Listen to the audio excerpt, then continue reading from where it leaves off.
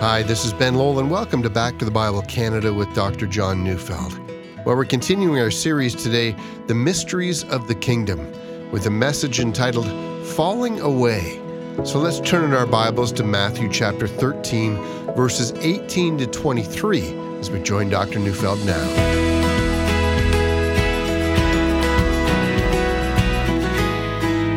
I'm of the opinion that the parable of the sower is the central text telling us why it is that some people fall away from the Christian faith and why it is that some people remain. The subject, that is, the subject of apostasy or apostatizing from the faith, well, that's often troubled Christians. Those that fall away, are we to assume that they were not Christians in the first place, and what would that mean? You know, many of you who are Canadian know quite well the name Charles Templeton. And if you don't know his personal story, you may have heard of his famous book, Farewell to God.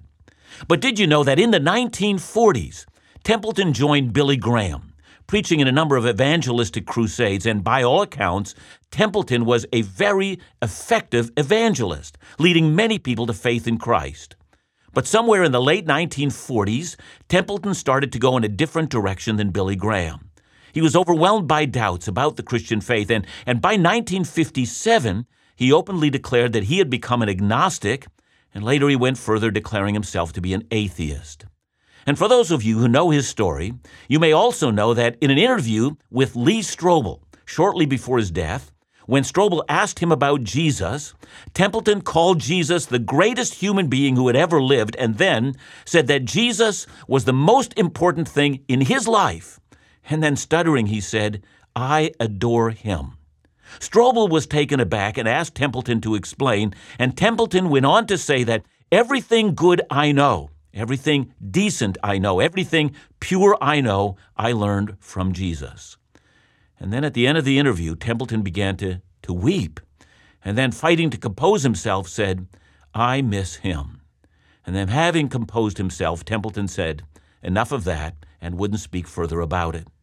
Shortly after that, Templeton died, having abandoned God and having abandoned Jesus as his Savior, and he passed into eternity, having started as one of the most effective evangelists Canada has ever seen, to dying without God and facing the judgment without an advocate.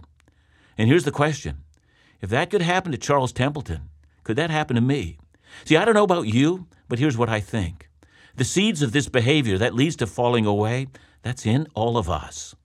Now, if it's really possible to be a true Christian and then walk away from Jesus, well, then none of us are safe. And there are those who teach exactly that. And they typically point to texts such as those found in Hebrews 6 and 10, which give the impression, but I hasten to add, don't necessarily have to give that impression. But what can it mean when we are promised eternal life if it is not eternal? And what did Jesus mean when he said, and it's recorded in John 10, 27 to 28, when he said, "My sheep hear my voice, and I know them, and they follow me. I give them eternal life, and they will never perish, and no one will snatch them out of my hand." Are we then to assume that those given to the Son by the Father can be lost? Can the Father foreknow his own and then lose his own? And where do these questions leave us? You know, if we think we're secure in Christ, do we then believe that once we've said yes to Jesus, that no matter how we live or what we believe, that we're secure in him? Does it mean that Templeton was not really lost, even though he became an atheist? If that be the case, it would make nonsense out of much of both what Jesus taught and the rest of the New Testament as well. You know, as I've said, I believe that the parable of the sower is the controlling parable that helps us explain eternal life. Now, we've already studied the actual parable itself, and if you've heard me as we've studied Matthew 13, 1 to 9, you heard me say then that Jesus taught that the kingdom of heaven had indeed come, but that the results of the message will vary, and even that will vary greatly. But the crowd hasn't understood the parable, and neither have the disciples. And so Matthew 13, verses 18 to 23, gives us a picture of Jesus alone with his disciples, explaining to his disciples the meaning of the parable of the sower.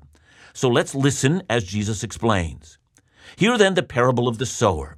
When anyone hears the word of the kingdom and does not understand it, the evil one comes and snatches away what was sown in his heart. This is what was sown along the path. As for what was sown on rocky ground, this is the one who hears the word and immediately receives it with joy, yet he has no root in himself, but endures for a while, and when tribulation or persecution arises on account of the word, immediately he falls away.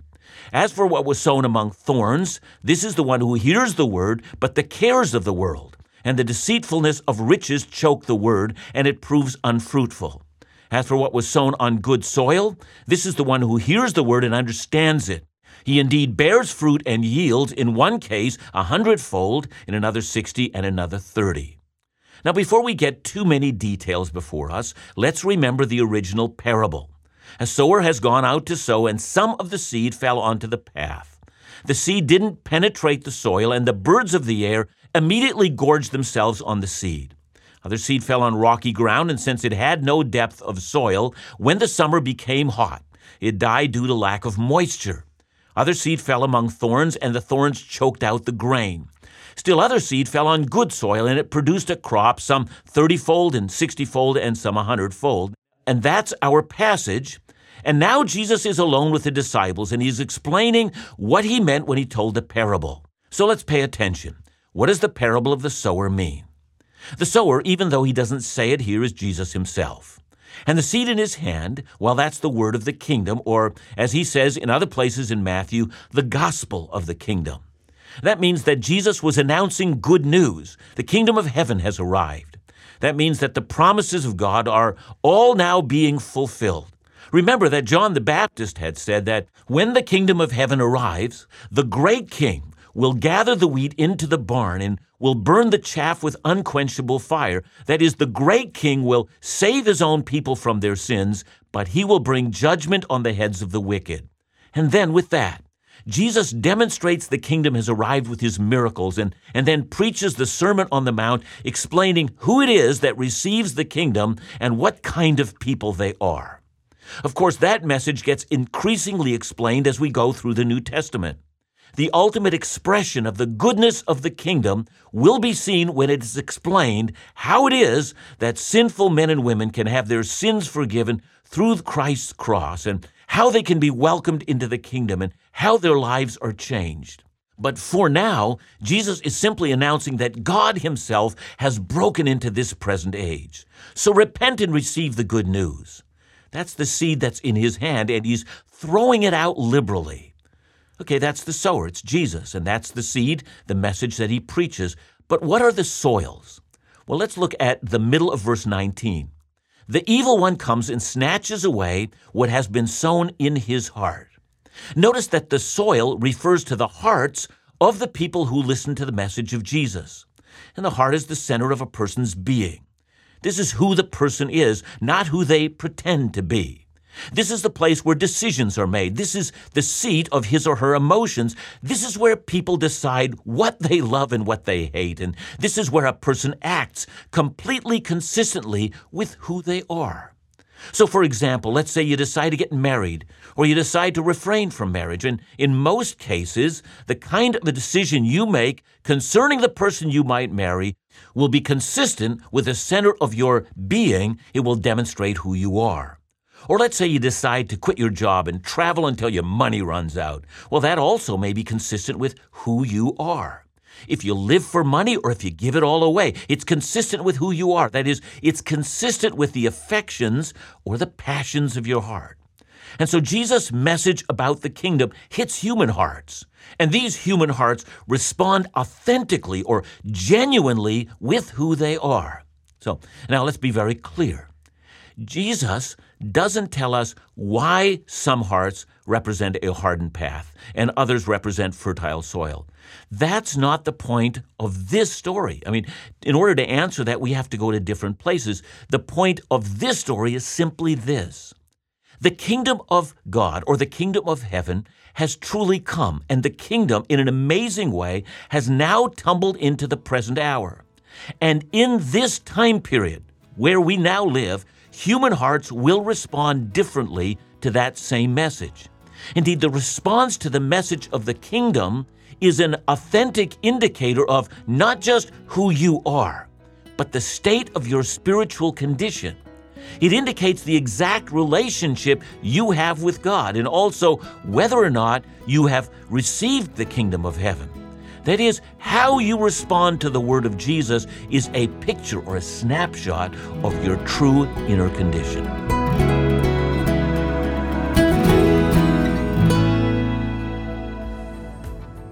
How will you begin 2019? And when the year comes to a conclusion, what will you look back on to know that you've earnestly pursued God, you've witnessed His power, experienced His love, and declared His praise? Well, Back to the Bible Canada is a Bible teaching ministry not intended simply to change minds, but hearts, and to call God's people to live lives that glorify Him. This new year, we continue to search out God's will and purpose, to embrace new opportunities for declaring His word of truth, and freely share Bible teaching resources that engage the mind, heart, and spirit. Our prayer is that you would journey with us with your prayers, your encouragement, and your financial support. Together, working to share God's word of truth and life. Call us today with your gift, or for more information about all the ministry resources available to you, call 1-800-663-2425 or visit backtothebible.ca.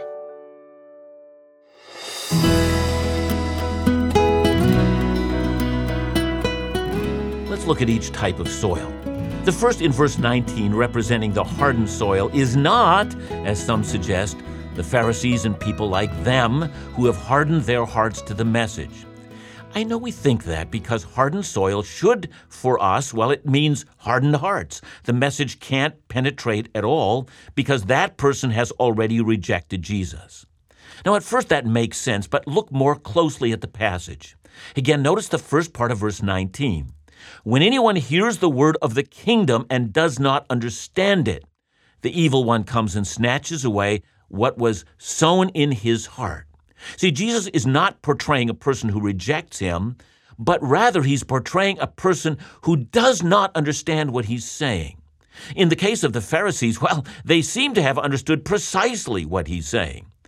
They will be explained in the next parable, that is the parable of the weeds. But this parable, please notice, doesn't tell us about every conceivable response to the message of the kingdom. It explains to us 4 different responses. That is to say, this is not an exhaustive list of all who respond to Jesus, but it's an accurate picture of 4 different responses to Jesus. So who is this person represented by the hardened path?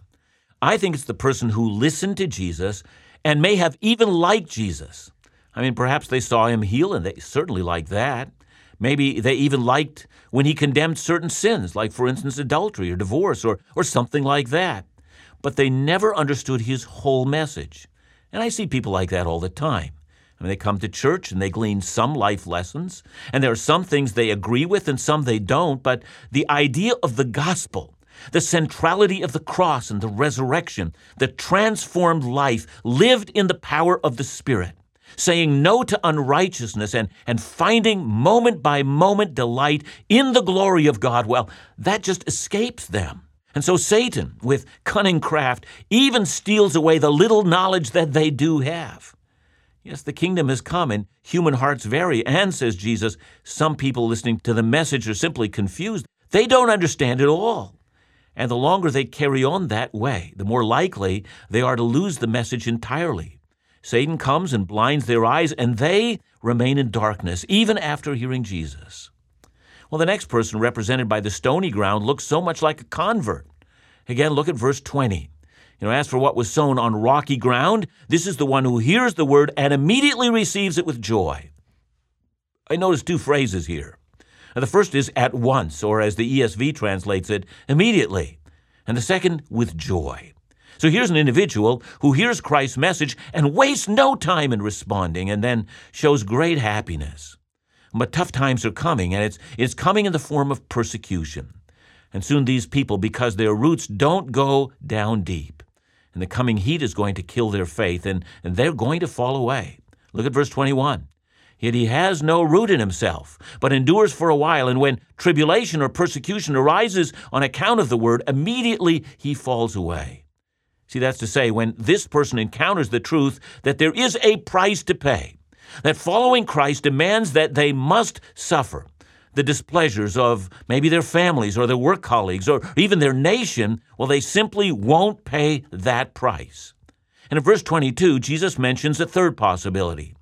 As for what was sown among thorns, this is the one who hears the word, but the cares of the world and the deceitfulness of riches choke the word, and it proves unfruitful. This person says Jesus has greater concerns other than the concerns of the kingdom. Now look, if you think about it, all of us have a hierarchy of concerns. That's easy. Here's an example. All of us want the liberty to express ourselves freely. We might also want to keep our jobs. And so when the two are in conflict, then notice that one is going to win out over the other. I think everyone knows what I'm talking about. That which is your first concern will win over your second concern. And remember, Jesus has already, back in Matthew 10:37, has said, "Whoever loves father or mother more than me is not worthy of me." See, hierarchy of priorities. There are those whose love for this world supersedes their love of Christ and of his message. Maybe that's you. That's demonstrated in the fact that money and worldly concerns are ultimately still of bigger concern than that of the kingdom. You want what this world offers, and if you have to choose between abandoning everything to follow Jesus and having everything in this life, well, you've made your choice. In truth, you are not like those who fear suffering. You are among those who are in love with this present age. And you've convinced yourself that you can have both a love for riches and a love for the kingdom of heaven. But in time, your love of riches are the thistles that will choke out your love for the kingdom. It will happen, says Jesus, in due time. Now look at verse 23. As for what was sown on good soil, this is the one who hears the word and understands it. He indeed bears fruit and yields, in one case 100-fold, in another 60, and another 30. I've often been asked, what is this fruit that Jesus mentions? And some say it's evangelism or the fruit of the Spirit or some other thing. But Jesus is an excellent Old Testament preacher, and he would have been thinking of passages like Psalm 1:1-3. Blessed is the man who walks not in the counsel of the wicked, nor stands in the way of sinners, nor sits in the seat of scoffers, but his delight is in the law of the Lord, and on his law he meditates day and night. He is like a tree planted by streams of water that yield its, listen to this, its fruit in its season, and its leaf does not wither. In all that he does, he prospers. In other words, fruit is simply the way of the righteous. The person who truly believes becomes a righteous man or a woman. Now, the success of that enterprise will vary, some producing more fruit than others, but all who truly believe will be fruitful to some degree. So that's the parable of the sower. But have we understood it even yet? It means that the kingdom of heaven has come, but the results of that message will vary. It also tells us that professing Christians are a mixed bag. Some are not what they appear to be. In other words, this parable teaches us that there are those who appear to be believers, but have a defective heart from the minute that they first believed. And so there's something defective about their faith from the outset. They may nod, they may even pray to receive Jesus as their Savior, but they will fall away. And the reason they fall away is not because it's possible for the elect to fall away. Rather, it's because either they're confused from the beginning, or they're unwilling to pay the price, or they still have an untamed love for this world, which will always compete with their loyalty to Christ. And in time, these underlying heart conditions are going to surface, and these people will fall away. And that's the explanation to their apostasy. It's not that some believed truly and lost their salvation. It's that something was defective from the outset, and that defect would, given enough time, surface. And once this is understood, it will help us to understand what's going on. Some people who seemed zealous and joyful were eager at the beginning, and maybe among those who had not counted the cost and are unwilling to pay the price. Now, historically, ancient Christians spoke about the visible and the invisible church. The visible church is that which can be observed, but the invisible church is that which happens in the hearts and the lives of God's people. It's a condition of the soil in which the good news was planted. And that's why you sometimes hear questions like, why are there so many hypocrites among believers? And here, listen, Jesus answers that. Now, note a caution. This passage does not teach us that if your heart is not right, it means your heart will never be right. God can change your heart. Weeds can be pulled up, rocks can be removed, hard ground can be broken up. There is hope for anyone who seeks for Christ. But professing Christians are a mixed bag. That's what Jesus is teaching. But this passage also tells us that true believers will produce fruit. I think Jesus answers here one of the most perplexing questions that Christians have often asked. Why is it that some fall away? In his answer, there was something defective from the outset, from the start.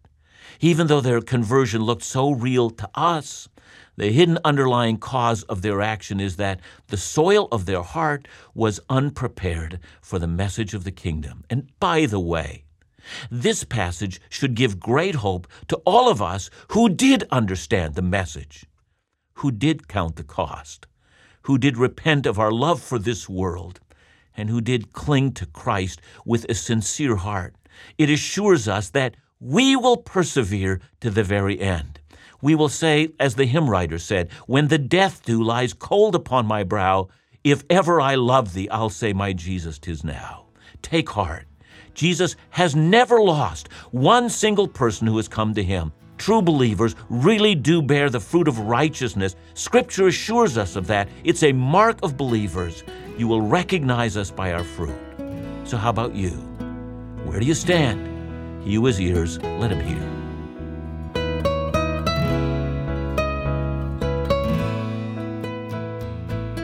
John, I just go back to the beginning of your message because I think it's an enlightening one in respect to the fruit that you're talking about. Many people would say Templeton and others that appeared to be Christians and did so much, perhaps for the church or evangelism. What about all their fruit that seemed to be so apparent in their lives? Yeah, Ben, that's a good question. I mean, in terms of the fruit of evangelism, and of course I've said in this message that's not what Jesus is referring to. But I know that Templeton had, in that sense, there were genuine converts. People were won to Christ through his message. That's undeniable. And long afterwards, there were individuals in this country who argued that I came to Christ because of the ministry of Templeton. So that's undeniable. But Jesus is saying something else. He's saying that something which we can't see, which is deeply alive in the heart. This love of darkness is not conquered, and that's the problem. Thanks so much, John, and thanks for joining us this week right here on Back to the Bible Canada, where we teach the Bible.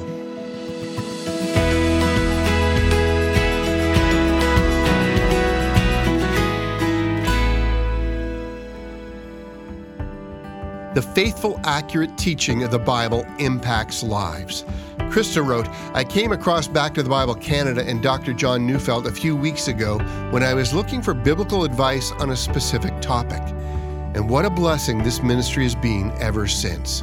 I've listened to many podcasts, discovered In Doubt, and have recommended both to friends. I appreciate the faithfulness to biblical teachings, the depth of the teachings themselves, deep but explained in a way easy to understand. Back to the Bible is so appreciative to all those who help make the daily Bible teaching program happen. It's not one person, but thousands with a commitment to the importance of teaching God's Word. Your gift, your prayers are critical. So please continue to support the program in your area so that others like Krista might grow closer in their walk with Jesus every day. Call 1-800-663-2425 or visit backtothebible.ca.